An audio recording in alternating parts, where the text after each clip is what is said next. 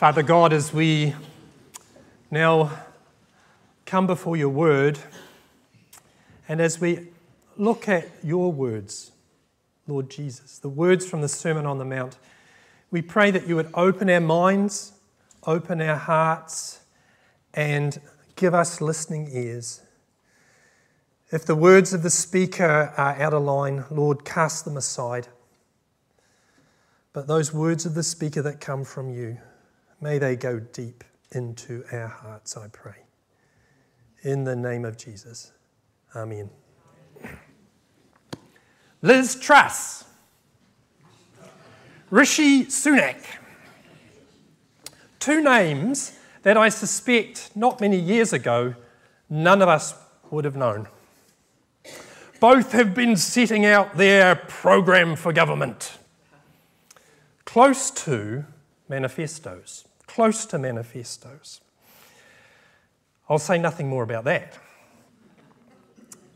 Sometimes the Sermon on the Mount is described as the Kingdom Manifesto, as Jesus' manifesto. I'd like you today, if you can, to have a Bible near you and open it up and just have those chapters 5 to 7 in front of you.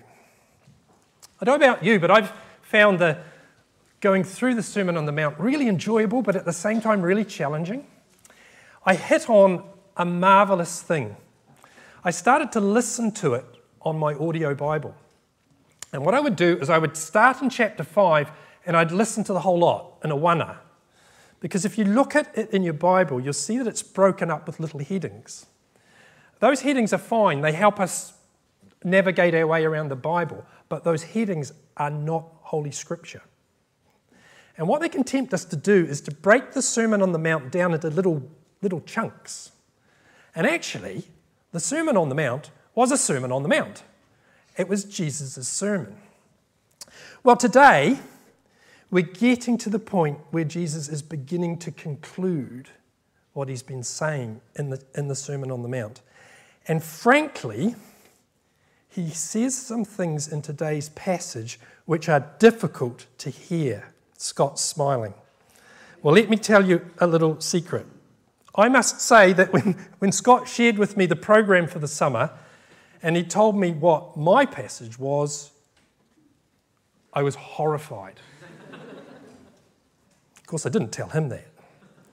Horrified, you say, about a passage in the Bible. Well, I'll explain that in a minute. But let me first recap a little bit on Jesus' manifesto. The Sermon on the Mount is challenging, yet at the same time it's full of really uplifting passages. And 2 weeks ago, Scott said that there was a real danger that when we read through the Sermon on the Mount, we see it as a list of do's and don'ts. And if we do that, it leads to a lifeless religion that would deaden your soul. Those were his precise words. I wrote them down. A lifeless religion that would deafen your soul.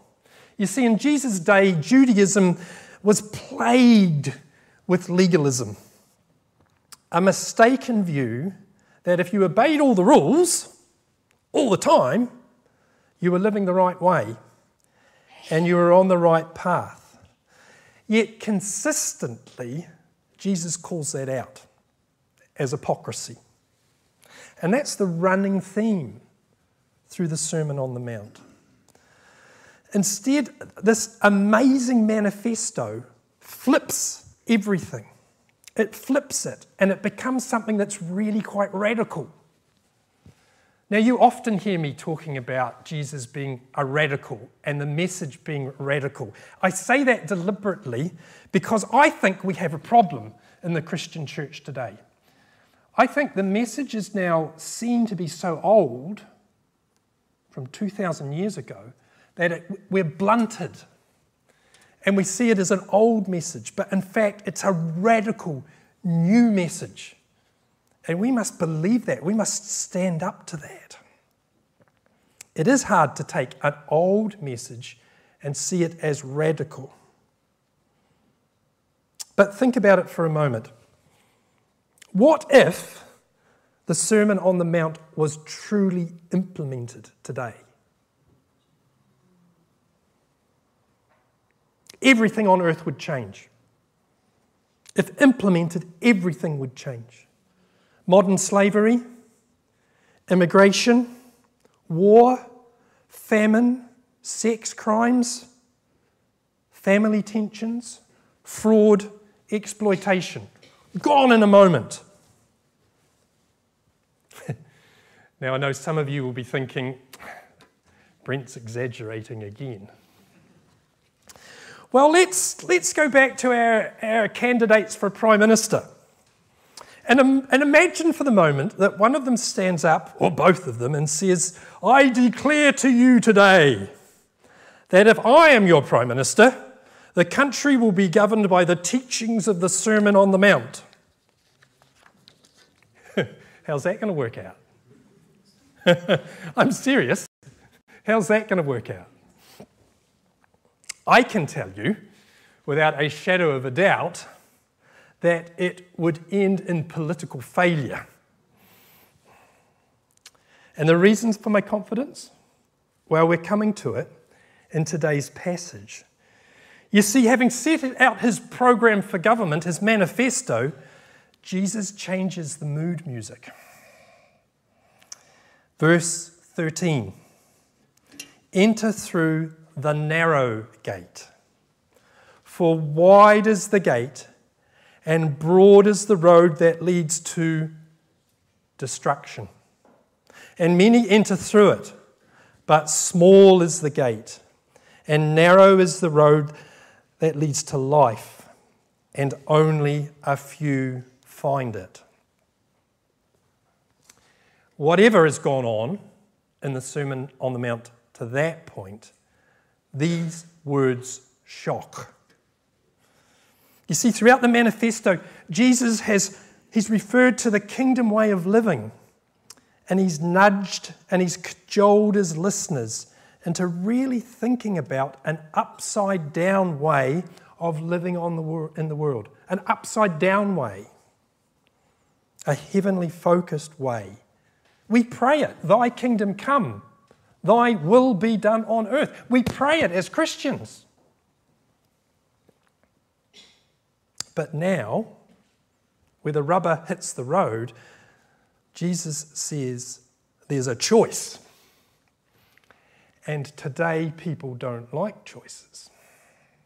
There's a choice, two gates, one that is narrow and small, and one that is wide and broad. And I'll read that verse again because it's so important. Enter through the narrow gate, says Jesus. For wide is the gate, and broad is the road that leads to destruction, and many enter through it. But small is the gate, and narrow is the road that leads to life, and only a few find it. Now I'll tell you, I don't like the word narrow. People might call me narrow-minded. People might think I have a narrow perspective. But these are the words of Jesus, so I need to take them seriously. You see, Jesus was no politician. He's not looking to get elected, and he's certainly not out to win a popularity contest. He wouldn't try Strictly Come Dancing, I don't think. This is Jesus Christ, his claim, his exclusive claim, whatever you make of it, is that he is God.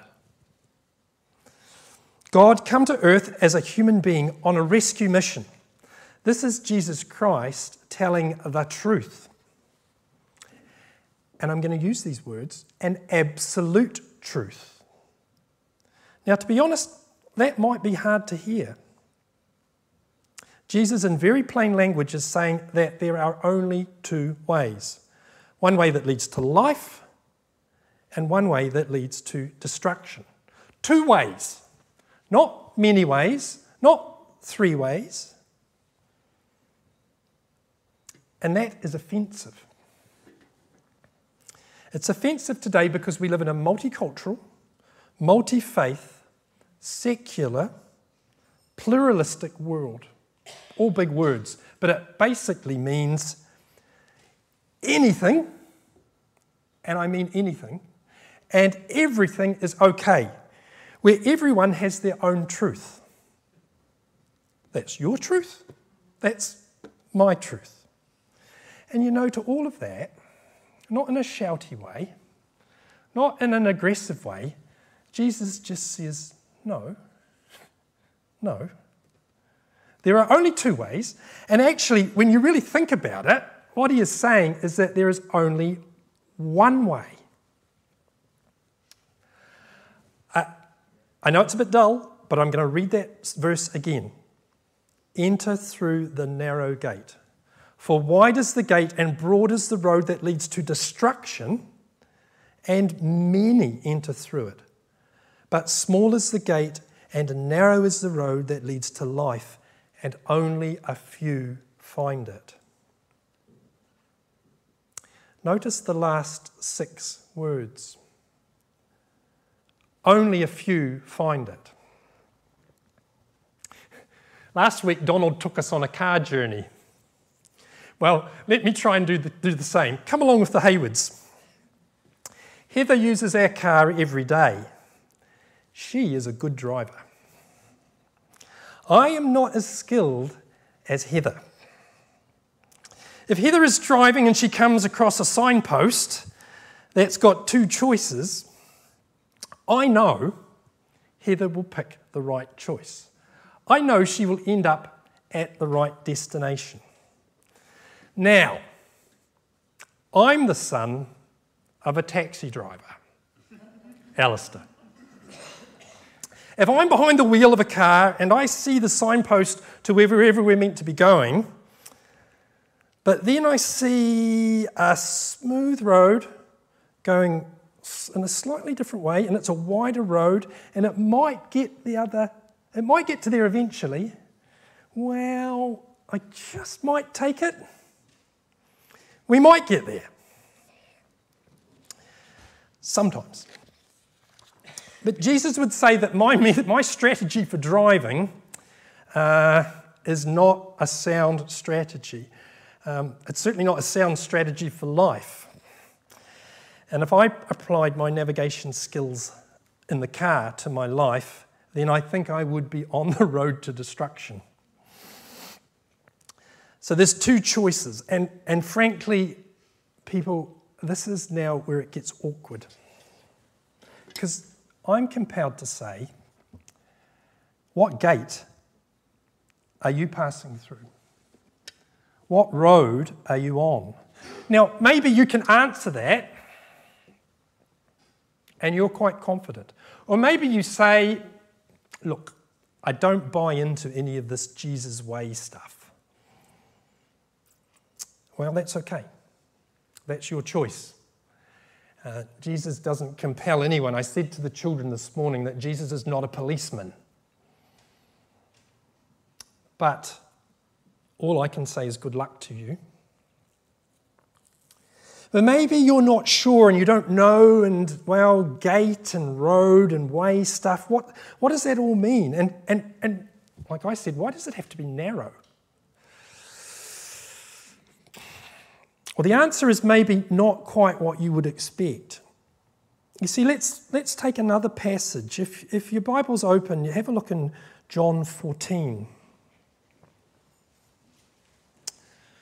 And this is a really significant part. All parts of the Bible are significant, but this is a discussion Jesus is having with his disciples on the night before he's killed. I don't know about you, but when someone's close to death, I tend to take notice of the things that they might want to tell me. Let me take this slowly through the passages from John 14. Do not let your hearts be troubled. This is Jesus speaking. You believe in God, believe also in me. My Father's house has many rooms. If that were not so, would I have told you that I am going there to prepare a place for you? And if I go and prepare a place for you, I will come back and take you to be with me, that you may also be where I am. You know the way to the place where I am going." Now, I've mentioned Thomas last time I was speaking, or the time before. I think Thomas gets a bad rap in the Bible sometimes. But Thomas was one of his disciples, and he says, "Lord, we don't know where you're going, so how can we know the way?" Jesus answers, "I am the way, the truth, and the life. No one comes to the Father except through me. I am the way, the truth, and the life. No one comes to the Father except through me." Now, this is not the only time in the gospel when Jesus explains himself this way, but here we have it. An exclusive claim. Yes, a narrow claim, because the claim of Jesus is that he is the way, that he is the gate, he is the narrow path. Exclusive, because there is no other way to Father God. You see, the Kingdom Manifesto is about the King, and the Kingdom way is exclusive, and it's narrow because it's a person. It's Jesus. There's no neutrality with Jesus. There's no middle road with Jesus. The claim of Jesus is that he is the truth.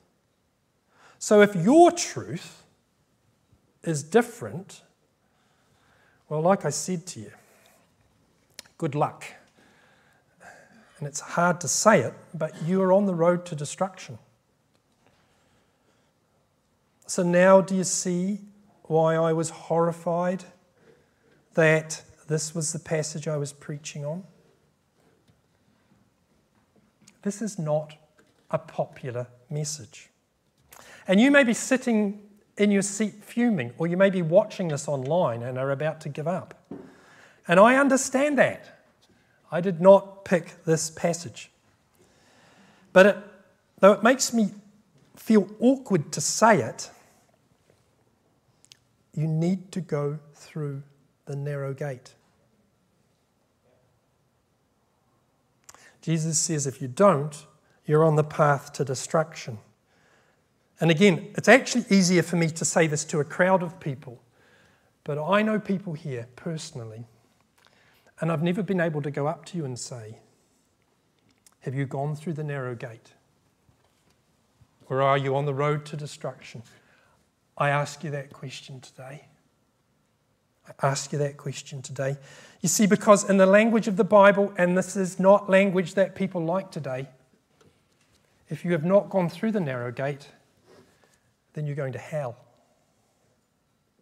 AC/DC, that wonderful prophetic rock band, you're on the highway to hell. To say that is difficult. It's been difficult for 2,000 years, particularly, interestingly, to middle-class people. For some reason, through history and through the Bible, we see that poor people are more likely to accept that message. But you know what? The man who first claimed it was not popular, and they put him on a cross. The man who baptized him, John the Baptist, got his head cut off. Jim, I think you're okay. Those first Christians were imprisoned and beaten and martyred. Even this very day in Asia and Africa, people are dying because they've decided to follow the narrow way. We couldn't preach this openly in Afghanistan or North Korea or even China.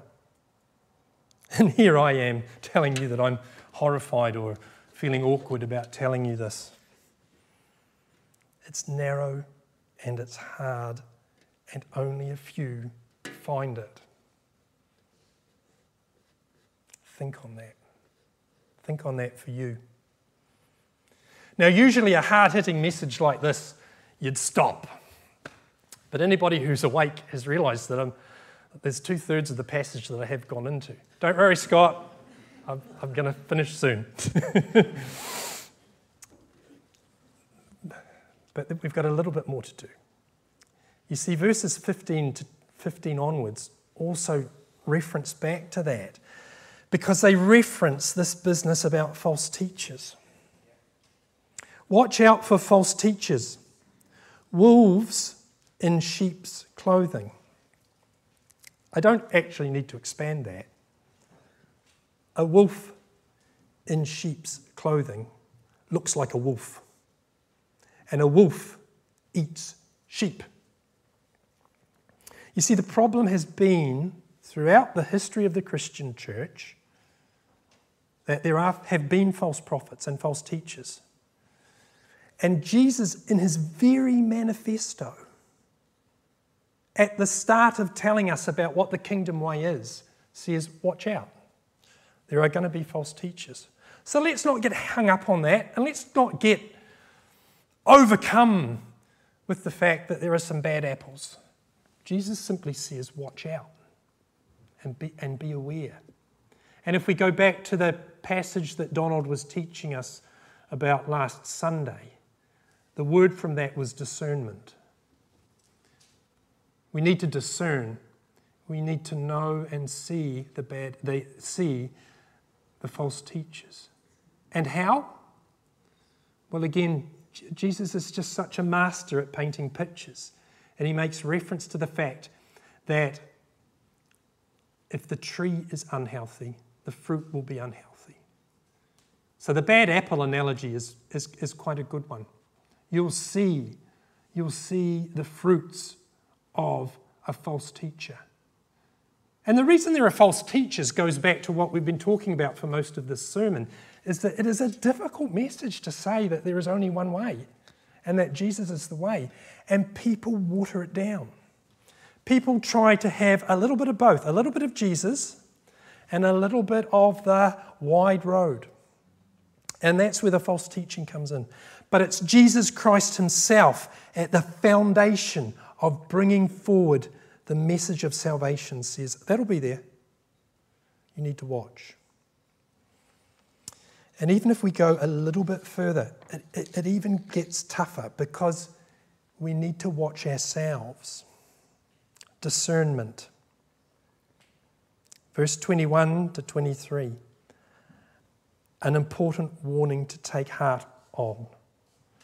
It says, not everyone who says to me, Lord, Lord, will enter the kingdom of heaven, but only he who does the will of my Father who is in heaven.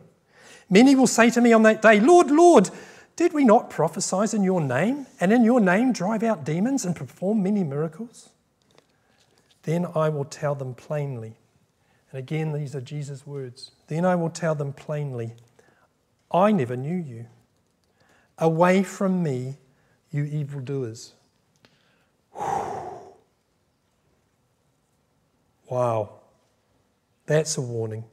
We can even fool ourselves, you see. We can fool ourselves into thinking we're on the right road. There's no magic formula into heaven. And there's no amount of effort will get you there. Trying to live the Kingdom Manifesto under your own strength, as Scott said 2 weeks ago, won't work. Jesus is the narrow gate. He is the gate that we need to go through. Watch out for false teachers. Do the will of God. Amen.